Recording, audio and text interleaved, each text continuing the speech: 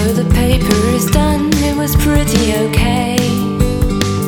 But there's something to say, something that really could move things along.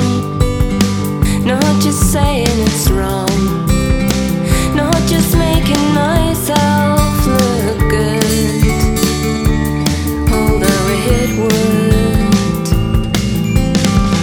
So I'm trying to be clear here, my hands in the air. Come on now, the chair. I'm not quite sure, but I think that he saw. But I'll check in once more, so he knows I'm all set, my questions rehearsed, and I could be his first. Call on me, call on me, call on me, call on me. I'm waiting here for you to call on me. Question time's ticking, I'm still in the queue.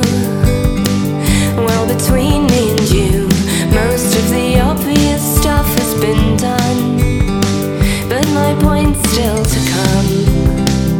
And this one person's being incredibly slow. 15 minutes to go. Call on me, call on me, call on me, call on me. I'm waiting here for you to call on me.